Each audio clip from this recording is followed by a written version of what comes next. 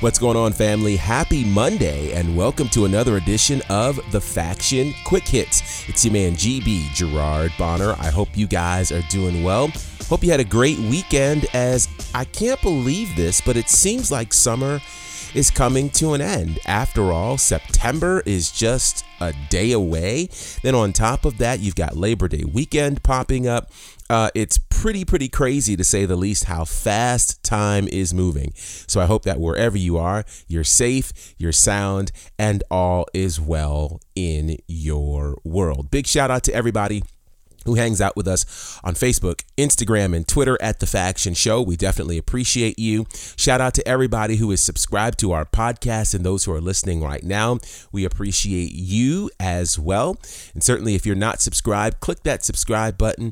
Go ahead and do that, and then rate us and leave a comment as well, as it definitely lets the whole world know what you think about The Faction. All right, there's a lot of news to get into, as it was an absolutely huge weekend in the world of pro wrestling. I actually want to start in a unique place. Before I do that, got to say a big shout out to my good brother Courtney Beard, who joined us on Friday's show.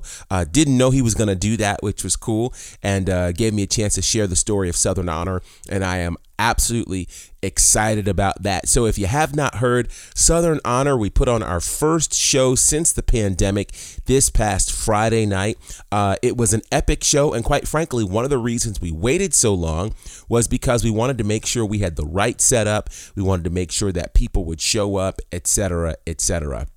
So apparently the internet streets are talking, because those who were not there got wind of how many people showed up to this event.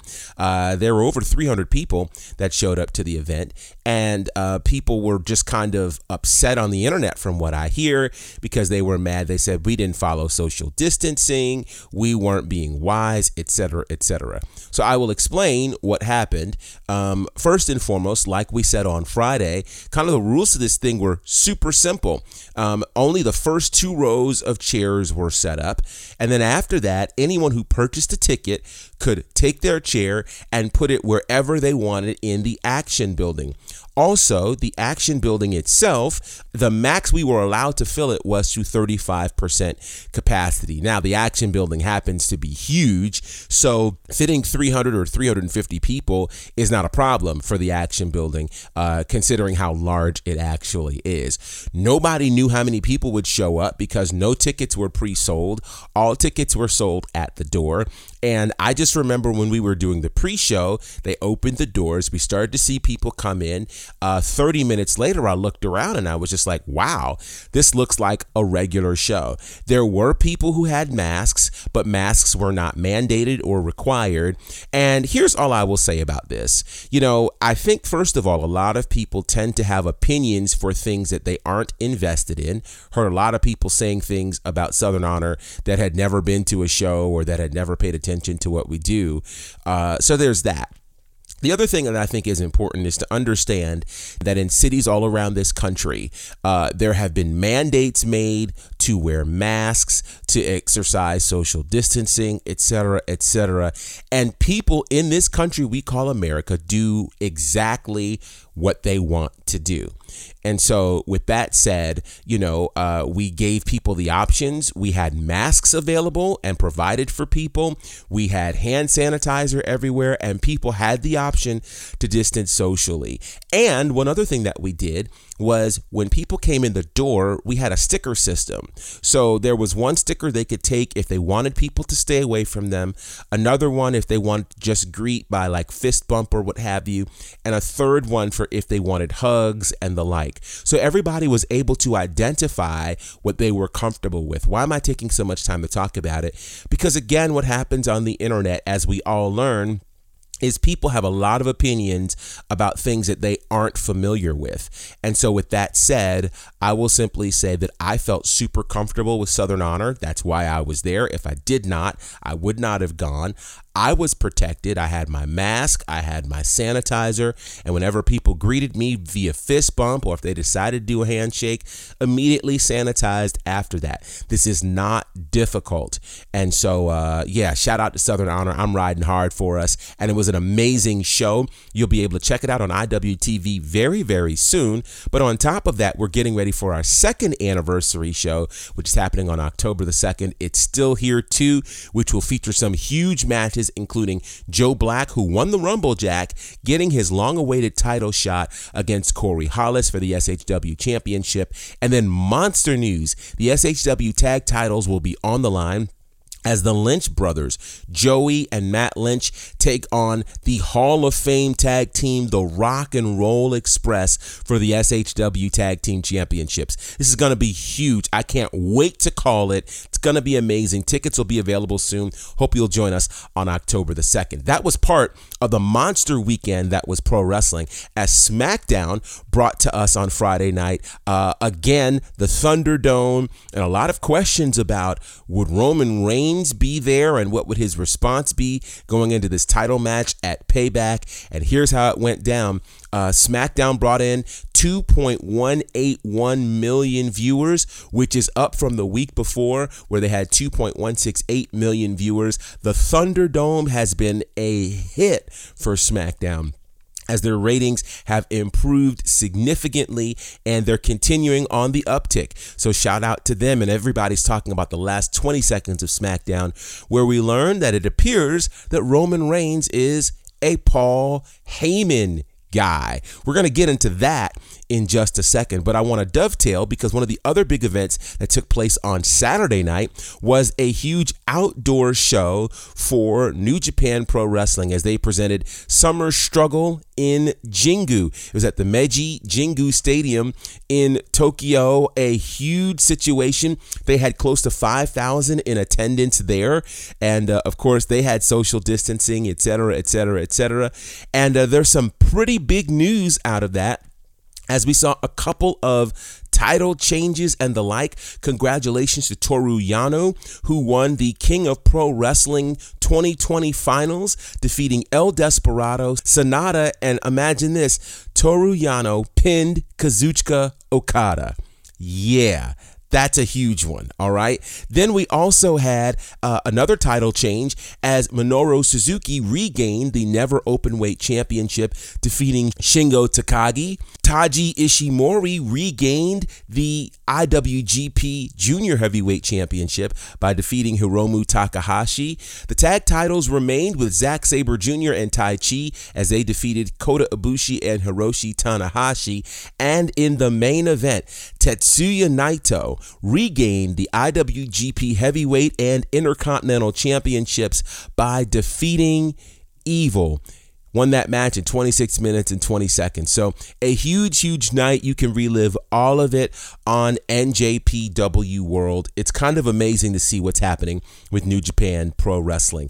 That happened on Saturday. And then, of course, last night you had the WWE presentation of Payback. Now, Payback, 7 days removed from SummerSlam, and we can kind of talk about that a bit. I'll just say it's kind of unique to have a pay-per-view 7 days after your biggest pay-per-view of the summer, but they did it. And I thought by and large it was a great pay-per-view. Again, who can argue with the power of the WWE Thunderdome? I've said it before, I'll say it again. WWE just belongs in these large environments. That's where they belong. It's where they should be. And it just looks significantly bigger and better. So I've got a couple of spoilers for you. If you have not watched it, you may want to press pause. Or if you don't care about spoilers, just keep the podcast going. With that said, here's how it went down. The kickoff match saw the Riot Squad defeat the Iconics. And it definitely seems like the Riot Squad is a thing again. Again, it was a night of title changes as well here at Payback, as Bobby Lashley defeated Apollo Crews to become the new United States champion. Big E got a big win over Sheamus. Matt Riddle defeats King Corbin. Shayna Baszler and Nia Jax defeated Bayley and Sasha Banks to become the new WWE Women's Tag Team Champions. Congratulations to Keith Lee, who got a clean and resounding victory over Randy Orton. That's a really, really big deal. Dominic Mysterio gets his first win in WWE as he and his father Ray defeat Seth Rollins and Murphy. And in a triple threat match, Roman Reigns defeats Bray Wyatt and Braun Strowman to become the new Universal Champion. Let me say this.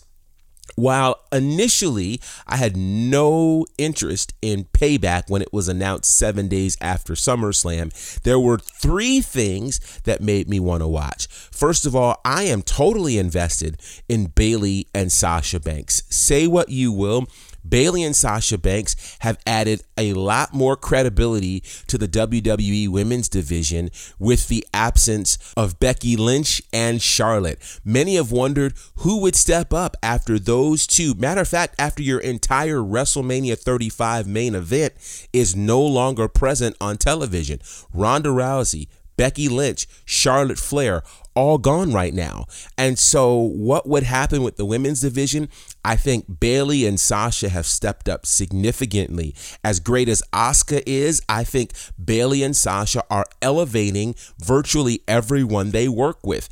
Asuka, Shayna, Nia are all better because of their clashes with Bayley and Sasha. So that's the first thing. The second thing was the debut of Keith Lee, and to see how that would work. So for everyone, who had a lot of concerns about Monday Night Raw, you'll see his wrestling gear changed a bit into something that seems to be more connected and congruent with what we've seen from Keith Lee. So there's that.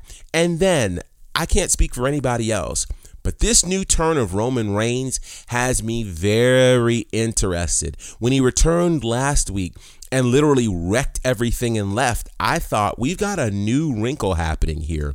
And then Friday night when he revealed that he is a Paul Heyman guy, and then to see how he won this match, a bad Roman Reigns is something we haven't seen since the advent of the Shield. And now he comes in as WWE Universal Champion. He comes in with Paul Heyman. All of this feels fresh.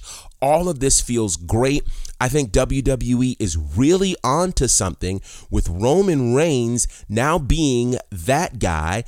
Now, my only issue is I hate that the Universal Championship was only in the hands of Bray Wyatt for 7 days. Didn't really get a chance to do much with it. But then you could make the argument, does Bray Wyatt even need to be Universal Champion to be relevant? I think I like him with the Universal title. I don't know that it's a must-have, but I'm very interested in this Roman Reigns championship situation with Paul Heyman. Certainly, we'll keep our eyes out for that because that's going to be a big thing. And again, it's a new wrinkle that I'm really, really digging in WWE. All right, before we go, we want to get into one thing which I think we might spend some more time talking about in future episodes, and that is this. PWI has released their annual PWI 500 episode as the PWI turns officially 30 this year. And so it's an interesting situation to see who and what makes the PWI 300. So with that said, I want to just give you the top 10 for right now. And in giving you the top 10, rest assured, we are going to take some more time in a future episode, maybe even tomorrow, to delve into this top 10 and talk about where some of your favorites landed in the PWI 500 and the relevance of a lot of other places in the world of pro wrestling. So here we go. The top 10 wrestlers according to PWI's 500. At number 10, it's AJ Styles. Number 9, it's Kofi Kingston. Number 8, it's Seth Rollins. At number 7, Cody Rhodes. Number 6, Kazuchika Okada. At number 5, Tetsuya Naito. Number 4, Drew McIntyre, the current WWE champion. Number 3, it's Le Champion, Chris Jericho. At number 2, it's Adam Cole, baby, the longest reigning NXT champion in history, and the brand new number 1 wrestler for 2020, according to PWI, is the AEW champion, Jon Moxley. We're going to dig into the significance of all of this later this week, maybe even tomorrow. I'll see how I feel about it, but I want to get your thoughts. What do you think about the top 10 I just shared with you for PWI's 500? It's a pretty impressive list. Again, we'll dig into it some more at a later date, but I wanted to share that with you before we get out of here because, again, it's a monster weekend of wrestling news. So let's get your thoughts on Payback, SmackDown, Roman Reigns and Paul Heyman, and the PWI 500. Let us know by way of social media, Instagram, Facebook, and Twitter at The Faction Show. Of course, we want you to continue to subscribe and rate and comment on this podcast and stay connected to us. We've got all sorts of great content coming your way. Until next time, it's your man GB Gerard Bonner, representing for my good brothers Courtney Beard, Brandon Clack, and the Fourth Horseman, John Murray. Collectively, we're known as The Faction. Salute my people, here we go.